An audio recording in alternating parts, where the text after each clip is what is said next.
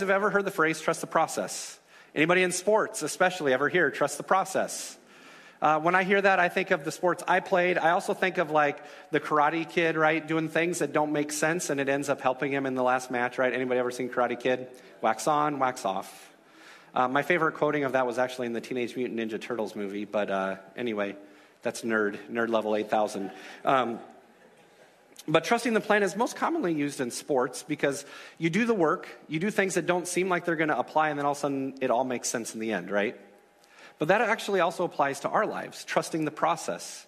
That God is working in our lives on a daily basis, and oftentimes we can't see it because we have this very narrow view of what it looks like. We don't have the 10,000-foot view. We've got the 1 centimeter view because it's right in front of us, and that's all what we can deal with. So to kick off the new year, I'm gonna share with you today where I'm at, and so this is a really personal message. This is born out of what I'm dealing with and struggling through and what God's doing in my life. And I'm choosing to trust the process, and I want you to choose to trust the process with me. As many of you know, and maybe some of you haven't, if you've not been here, a few weeks ago we found out that JD is not coming to be our pastor, and that was no fun. That was unexpected. That wasn't what we thought God was leading us to do. That's not what we had in store, and that's certainly not what I had planned. I'm going to be really honest with you. I was really looking forward to having a lead pastor here so I could be like, here you go. I hope I did good. You know, like that's what I was hoping for, but that's not what happened. And here we are on the other side, and now I've been asked to step into a role and be the interim lead pastor, and that's not what I expected.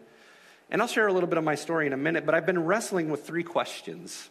And they're questions I think we all wrestle with in our faith journey with God. And the first one is this. What do you do when you don't know what to do?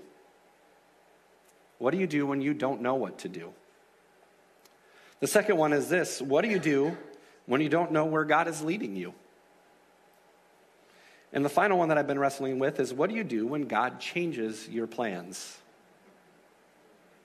Because that's what just happened to us corporately, right? God changed our plans. These are questions at different times in my life I've had to wrestle with and work my way through, and I'm in the middle of doing that again. Thank you, Jesus. And we find ourselves there. So a little bit about my story is I've had to ask myself these questions over and over again, but it all stems from a certain moment in my life, and that moment was actually at Iowa Youth Convention when I was in junior high. I don't remember exactly what year it was. But we take our kids to Momentum, that's Illinois Youth Convention, and there's 2,000 to 3,000 students there. Iowa's a little bit smaller, but there's still well over 1,000 kids there. It was awesome. And I was down in front at the mosh pit area because everybody knows that's the best place to be during a worship session. And when you're a pastor's kid, that's especially the coolest place to be because you're with your people right up at the front because you're always the weird kid. Anyway. You have to know PKs to get that. Anyway, I was down there at the front, and I was worshiping, and we were having a great time. And I was down front, and the evangelist on the stage asked everybody to close their eyes and pray and let God speak to them. And in that moment is one of the few times in my life that I know that God spoke to me very specifically. Some of you have had those moments where you just know. There's no other explanation. And I was down there. God told me to open my eyes. Okay, God, I opened my eyes. And look around. So I looked around and I saw the kids praying, hands raised, crying, you know, all the emotion that goes into it. And then he told me to look at the stage. And I looked at the stage, and God spoke in that moment, and he said, someday that will be you. I said, oh, okay. Like, what else do you say, right? And I said, okay, great. And so since that moment, I've known that I've been called to minister to young people. That's what God has been leading me towards. I struggled with it in high school. I went through a 2-year phase where I was rejecting God's calling on my life, and I compromised with him and said, I'll be a band teacher instead, because that's what I love. I love music, and I loved band and choir and all of those things. And I was like, God, I can do this and still invest in students. Because it's true, you can still invest in students in that way. But that's not the call that God had on my life. I ended up going to college, and I have a degree in youth ministry. Completely not applicable anywhere else except in a church, by the way, which I would change if I went back and did it again. But I have a degree in youth ministry. And I was serving in a youth group in Minnesota at a church that my wife and I loved and were deeply involved in the youth ministry. And then they asked me and Jody to be the children's pastors. Did I mention my degree is in youth ministry, not children's ministry? Actually, it was to the point where Jody and I had never stepped foot in the kids' ministry areas at our church, and we'd been going there for 5 years. We laughed at them as we walked by because those were the weird people working in kids' ministry. Right? And then on Wednesday nights after youth group, we would race out the door so we didn't have to lock up before anybody else, laughing at the kids' people because they were still in there talking with everybody. And our pastor pulled us aside and asked us to do kids' ministry, and we laughed. And I said, literally, I'm like, you know my degree's in youth ministry, right? And he said, I know, but I think you should think about it and pray about it. And I'd ask myself those 3 questions because that was a giant curveball in my life. I've been called to work with teenagers. I know that. I had that moment at youth convention. You're going to be the guy on the stage. That's it. But all through it, I asked myself those questions and determined that I needed to trust the process and step out in faith and go the direction God had been leading me to. And we stepped into kids ministry. And literally had no idea what to do, by the way. We had no kids. We'd never been in there. We didn't know how anything worked. And we stepped into kids ministry. We did that for 5 years. And secretly loved it. No, we really loved it. It wasn't secret. And we did that, and we had to trust the process. And there are often times in our lives where we don't understand why things happen the way they do. But when we trust the process, and we trust the one who has the process in place, we can later look back and see how God starts putting pieces together. Because now I look back and I see that was 11 years ago, and God was already beginning a process to bring me and Jody here. Some of you are newer to the church since Jody and I got here, and some of you have been here far before us, but we were hired to do youth and kids. Not to just be the youth pastor or just be the kids pastor, but to do both. And now, of course, I can look back and say, oh, that's why, God. That's why you had us step into kids ministry, because that was part of your plan for our lives. And then we've been doing that faithfully, and then about 3 weeks ago, I was asked to step into lead pastor. And let me tell you something. If you haven't had a conversation with me about lead pastoring, you don't know. But if you have had a conversation with me about lead pastoring, my answer has always been no. Has always been no. And again, I've had to sit through these 3 questions. When Ray left, when JD said no, and what do I do when I don't know what to do? Because I didn't. What do I do where I don't know God is leading me to? What do I do when God changes my plans? Because stepping into lead pastor, even for a season, is not what I had planned out for my life. I love working with students. I love their craziness. I love it. And then now I'm here in this season, and it's so different. And it's been 2 weeks, just by the way. So, we've conquered a lot, though. First Christmas Day broadcast, first Christmas Eve services. It's been a season of growing and trusting the process that God has going on in my life. Now, I'm like, God, but what about that vision you gave me? And I'm going to come back to that in a minute. Trusting the process is about having faith and digging deep and just stepping out with action behind what we feel God is leading us to do. And when I read Scripture, I see a story that just cries out to me, and that's the story of Joseph. And we're going to talk about a story in a minute, but before I do that, I want to ask you guys a question. Do you guys remember the Choose Your Own Adventure books? Anybody remember those? Those were big a long time ago when we were young. And I love them. If you don't know what they were, it was a book, and there were multiple paths to multiple endings. You chose your own adventure. It could be anything from space adventures to time traveling to medieval times. It was everything, under the sea, whatever. Now, let's just be real for a minute. How many of you would peek ahead to find out what the endings were so you could figure out how to get there? Or, I didn't do that, but this is what I did do. When I would see the 2 choices on the page, because you'd read the story, and then at the bottom it'd say, if you choose to go left, go to page 37. If you choose to go right, go to page 50. I would go to both pages and figure out what was next to make sure I didn't die in the story, right? Okay. I bring that up because it's something we can relate to, because we like to have control over our futures and determine how we get to where we want to go. But life doesn't actually work like that, because oftentimes we don't know where we're going. We're just acting in faith. And other times we know where we're going, and it has twists and turns, and it's unbelievable how we get from point A to point B, and we find out that it's not really point A and point B, it's point A and point Z. And there's been all these other things happening in the in-between. That's what happened in Joseph's life. So I'm not going to read Joseph's story to you because it's like 20 chapters. in Genesis, but I'm going to summarize it for you if you've never heard it before. Joseph was a boy when his story starts, and he was Dad's favorite son of many sons. Do any of you have that like your sibling is the favorite sibling in the family? If you have siblings? Wow, a few of you are like, yep.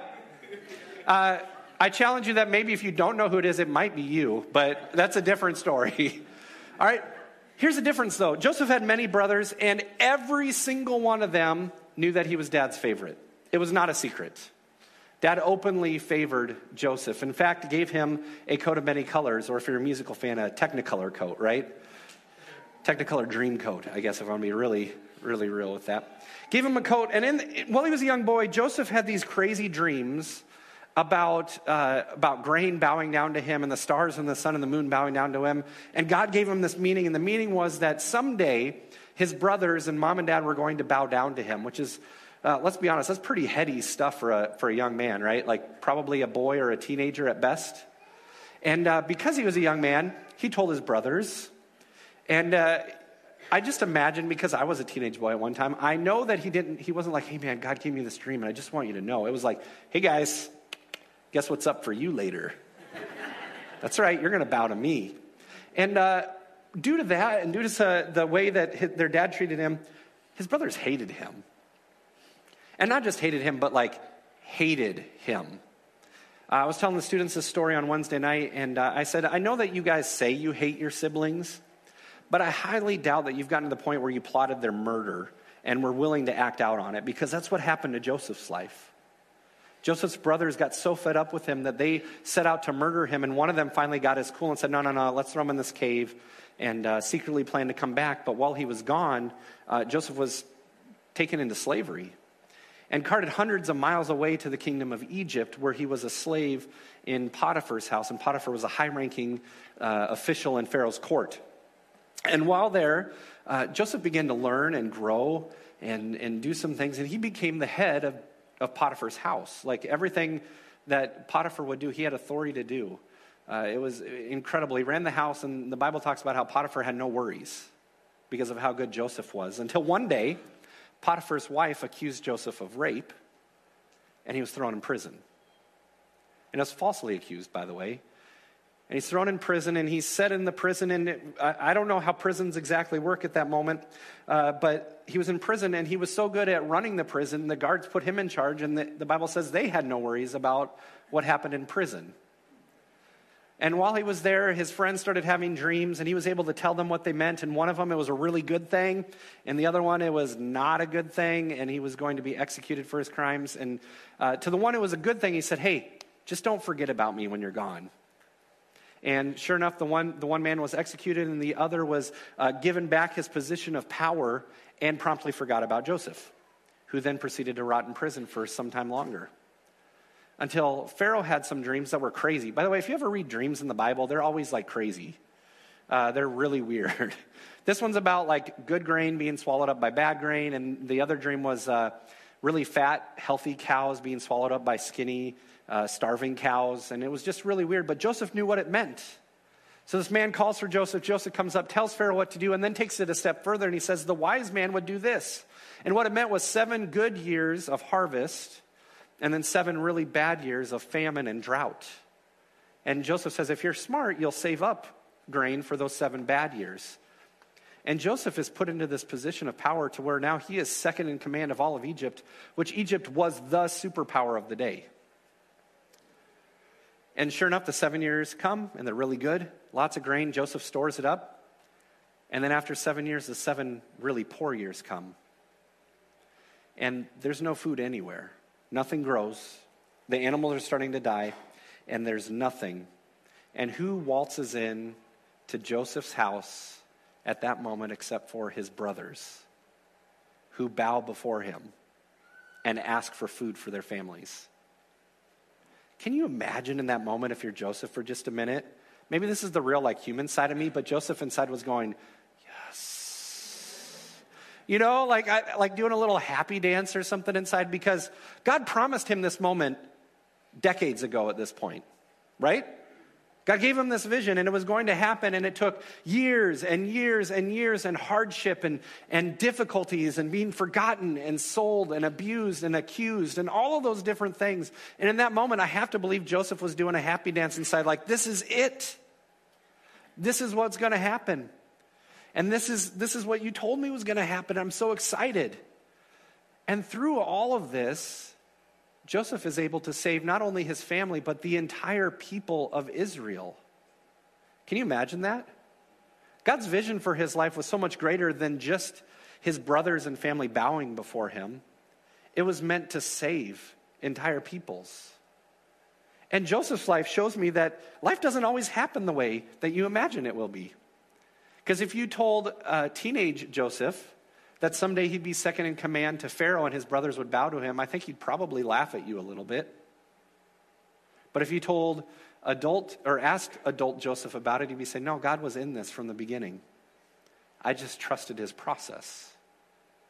And today, that's what I feel like God is leading us towards. In this time of transition, again, we need to trust the process that God has for our church and for us individually. And I want to encourage you before I jump into some points I see in Joseph's life with this, is that 3 months ago when I preached the first message after Ray left, I laid out some things that I felt God was leading us to, that we would grow during transition. Do you guys know we've grown over the last 6 weeks, 8 weeks? That we would give more to missions than we ever have.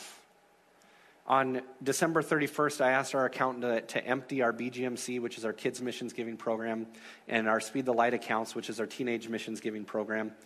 And she sent off 3 checks, almost $6,000 for BGMC, and another $1,300 for Speed the Light, which doesn't sound like much, but in November we gave a $10,000 check for for Speed the Light.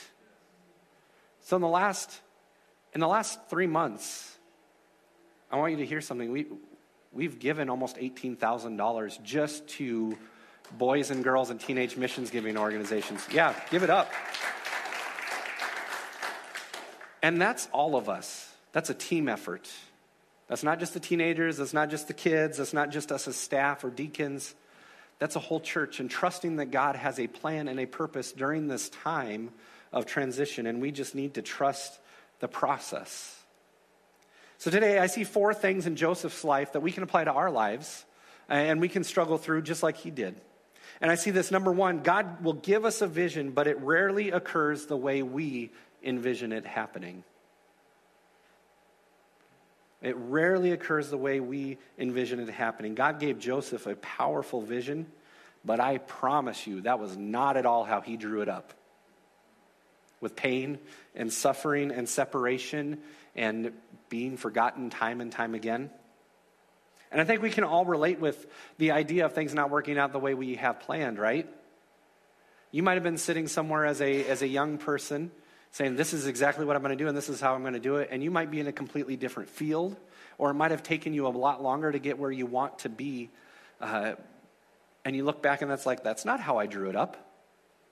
And I don't know about you, but I'm not a good organizer, but I do have a plan, right? And maybe you can relate with that. But are there any of you out there that relate with me on this? You have a plan, and if it doesn't go exactly how you have it planned, you get a little frustrated and maybe secretly a little bit angry? Anybody?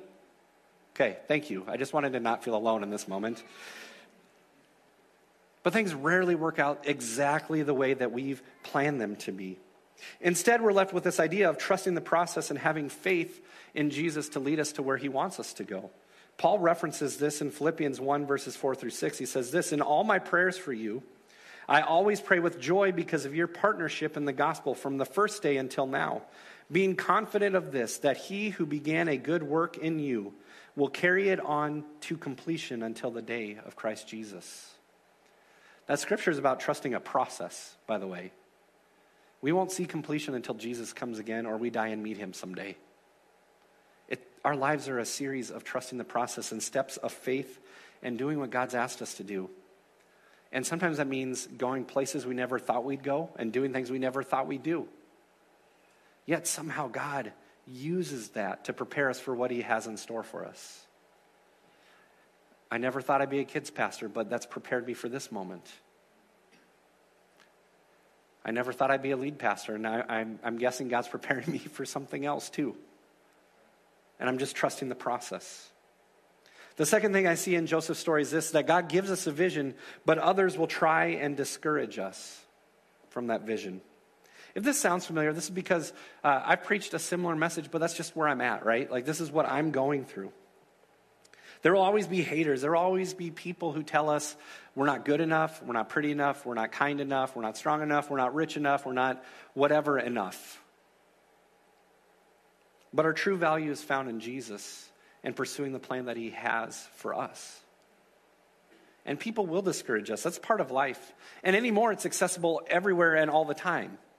If you have a social media profile, people can contact you at any moment. You could be having the best day, and someone just sends you that message and you just want to throw your device. Or you read something that happened and you just get angry. Like, it happens so quickly now, but it's so easy for people to anonymously discourage us. Because they don't have to tell it to your face anymore, right? Like, we can do it through a screen. But it hurts just the same.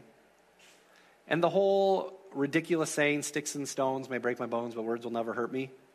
I feel like that's such a lie, but even more so now, especially with contact texting and social media and all those things, because we read those words and they hurt just as bad as if somebody said them to us.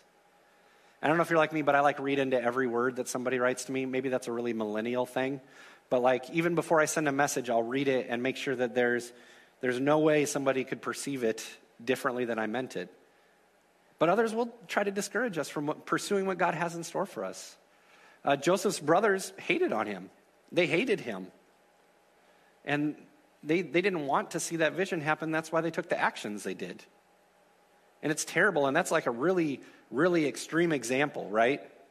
But in our lives, we know people say bad things about us. In the workplace, we encounter it all the time. People will say bad things about you so that you don't get the promotion they do. They'll try to put you down so they get recognized and you don't. They might even try to do things that get you punished for something you didn't do. Maybe we've done those things. But there will always be discouragement around us. There will always be people that try to bring us down. And if we are being discouraged and we're being mocked and we're being hurt, we're in good company. Noah was mocked all the years it took to build the ark. Abraham was mocked time and time again. Jesus was mocked and beaten. Paul was beaten for his beliefs. Yet every single one of those people pursued the vision that God had given them. I mean, I could talk about Abraham for a while, but he literally just left because God said to go. I mean, there's a reason he's the highlight of in Hebrews of living by faith, right? Because God said, go to the land I will show you, which is like no promise whatsoever, right? Like, just go. Okay, God. Most of us wouldn't do that, right? But Abraham did. So God gives us a vision, but others will try to discourage it. The third thing is like it, but it's a little bit different. God will give us a vision, but obstacles will try and stop us. People can be obstacles, but there are sometimes things that just happen in life, and they try to slow our roll. Or sometimes they completely stop us. And those obstacles can be so many different things. It could be a car breaking down. It could be a company dissolving or being absorbed in a way that you never expected it, and suddenly you're out of a job. It could be so many different things that are outside of our control, but God still has a plan. Joseph understood this better than anyone else because his brothers said terrible things, but then all of these obstacles happened in his life that kept him from fulfilling that vision that he thought God had in store for him, that God spoke to him, right? Sold into slavery, forgotten, accused of rape, all those different things. That was nothing he could control about that, right? That was circumstance and people and different things that he couldn't do anything about. It really brings to mind James 1, verses 2 through 4 that say this: consider it pure joy, my brothers and sisters, whenever you face trials of many kinds. I talked about joy during the Christmas series, right? Joy is a choice. But I don't know about you, but when I'm facing trials and just bad things happening in my life, joy is not my first go-to option. It's pretty far down on the list, and I have to dig deep to find it. But joy is not found in my happiness. Joy is found in Jesus. But that was a different sermon a couple weeks ago. You can listen to that one on the podcast, right?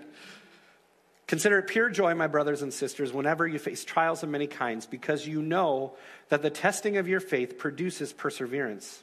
Let perseverance finish its work so that you may be made mature and complete, not lacking in anything. That screams process to me, right?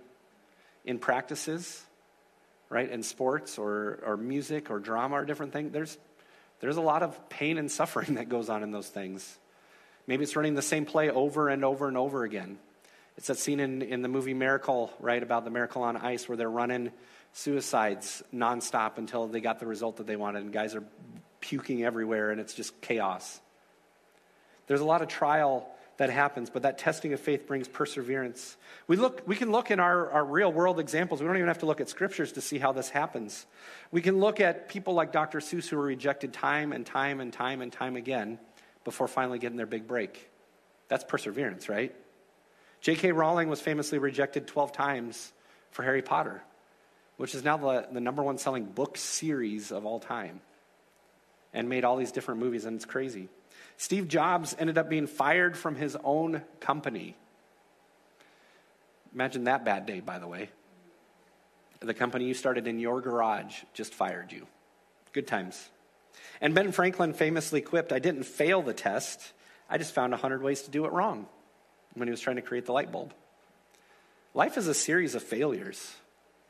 Life is a series of terrible circumstance that can either bring out the good in us and let the cream rise to the top, or it can defeat us. Are we going to see obstacle, or are we going to see opportunity? I challenged you with that 3 months ago, that first Sunday. Some may see obstacle, but we should see opportunity, and I still believe that, church.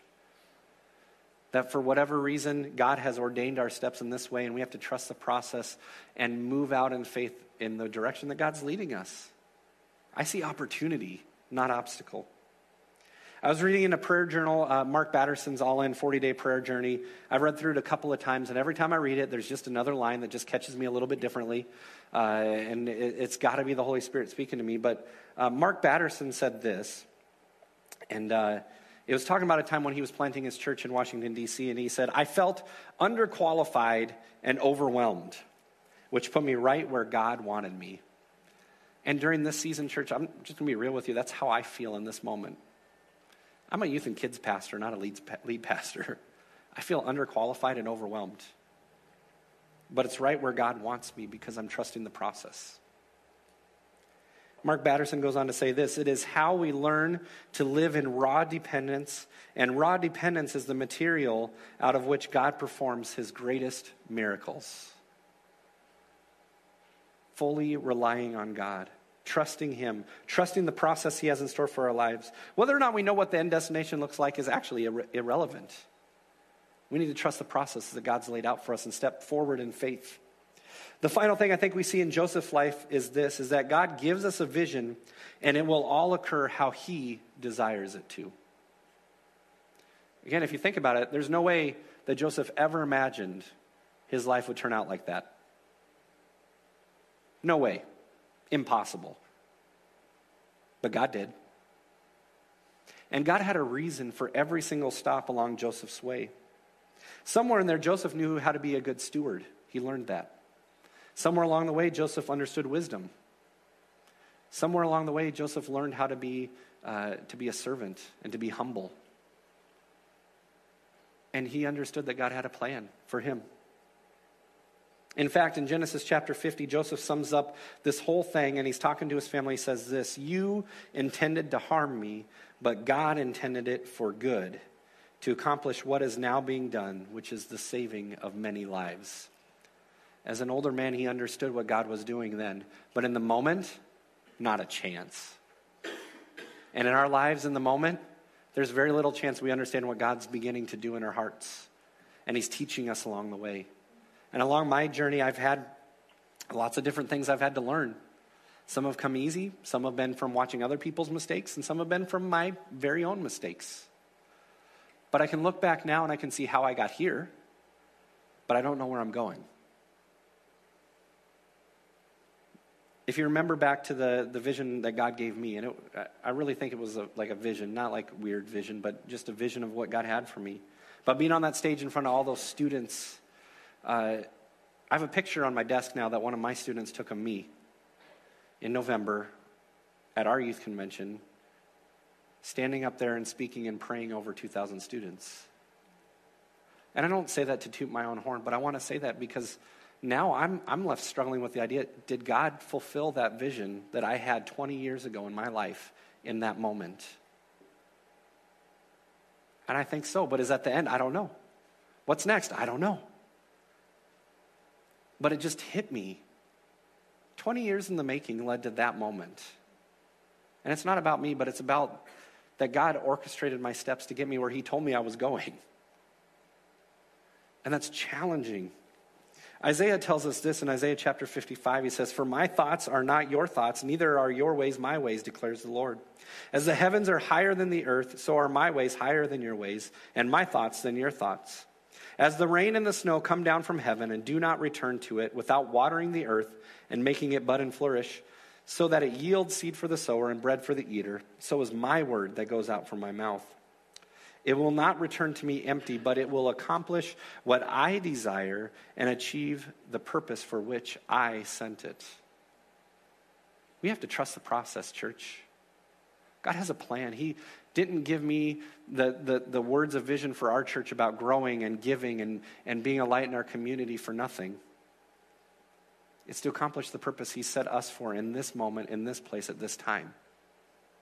In our lives, we have to believe the same thing. We have to pursue what God has for us and trust the process he's leading us through, because we never know what bad thing happened that has prepared us for something else in the future.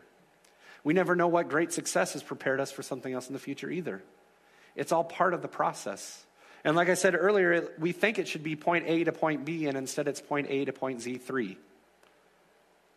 And your like line looks like the squiggly, wobbly, steps up, steps back, side steps. We make mistakes, things happen, and somehow God forms that all into his plan for our lives to accomplish the goal he set forward. So as I close here, I just want to encourage you. There are those of us here that know what God has in store for us, and I applaud you, because the rest of us are still wondering what God really has planned for us. And I say that facetiously, and I also say that very truthfully. If you know for sure where God is leading you, that's awesome. I want to challenge you with understanding that it won't get you there like you think it's going to get you there. It will be a twist and turn-filled journey. For the rest of us who are wondering what God has in store for us and wondering where we're going, we have to trust the process. We have to take one step at a time, and it sounds so simple, it sounds so basic, but that's the reality of our situation. When we live by faith, it's one step at a time. One step at a time, one foot in front of the other, just following what we feel like God's doing. And how do you do that? How do you know what God's asking you to do? You try. You can't just sit still and fulfill what God's asking you to do. You have to try. And that means sometimes you'll make mistakes. And I want to give you freedom to do that, because it's okay. How do you learn to hear God better? You obey, and if you find out it wasn't him, you know that that wasn't him, and you can learn from that. If you step out and do the things that God has asked you to do, and it was him, then you're like, okay, that's what it feels like. That's what it sounds like. That's how it works. And you let God guide you and move you, and you find out pretty soon you can start to hear God and follow his lead a lot easier. It's not always going to be easy. I'm not promising you that. But you can start to discern the will of God a little bit easier every time you step out and try. So don't be afraid to fail. Don't be afraid to step out and succeed. For some of us, the idea of succeeding is a barrier, because we're afraid of what could happen if we do. And maybe there are those of us in here who are stuck by either obstacle or disappointment or people's words. I want to challenge you to live by faith in Christ and not faith in circumstance or what people are saying about you. Be who God created you to be and do what God created you to do. And that is empowering, because that's our identity in Christ. That's where we find it. That's how we learn and we grow. And if we can do that, we'll end up where God wants us. And it won't look like the way we wanted it to. It won't be the way we thought it would be. And maybe you'll be doing something you never thought you'd be doing. A lot of my ministry friends never in a million years thought they would ever be in ministry pastoring somewhere. A lot of my missionary friends, the same thing. They didn't know they were called to be a missionary until much later in their life. So during this 2 weeks of prayer and fasting, maybe God will speak to you about something he's leading you towards, and it might not look anything like you're doing right now. And you know what? That's great. And maybe he'll speak to you during this time, and it's exactly what you're doing. Keep trusting the process and moving the way God asks you to. And that's how we grow our faith, and that's how we move forward, and that's how we become everything that God wants us to be. So would you guys stand with me as I close? I want to leave you with a challenge. It's January, right? We can be challenged because that's kind of what we're expecting. Many of us have set New Year's resolutions. Maybe, like I've said in previous years, we've gotten smart and we just call them goals instead of resolutions.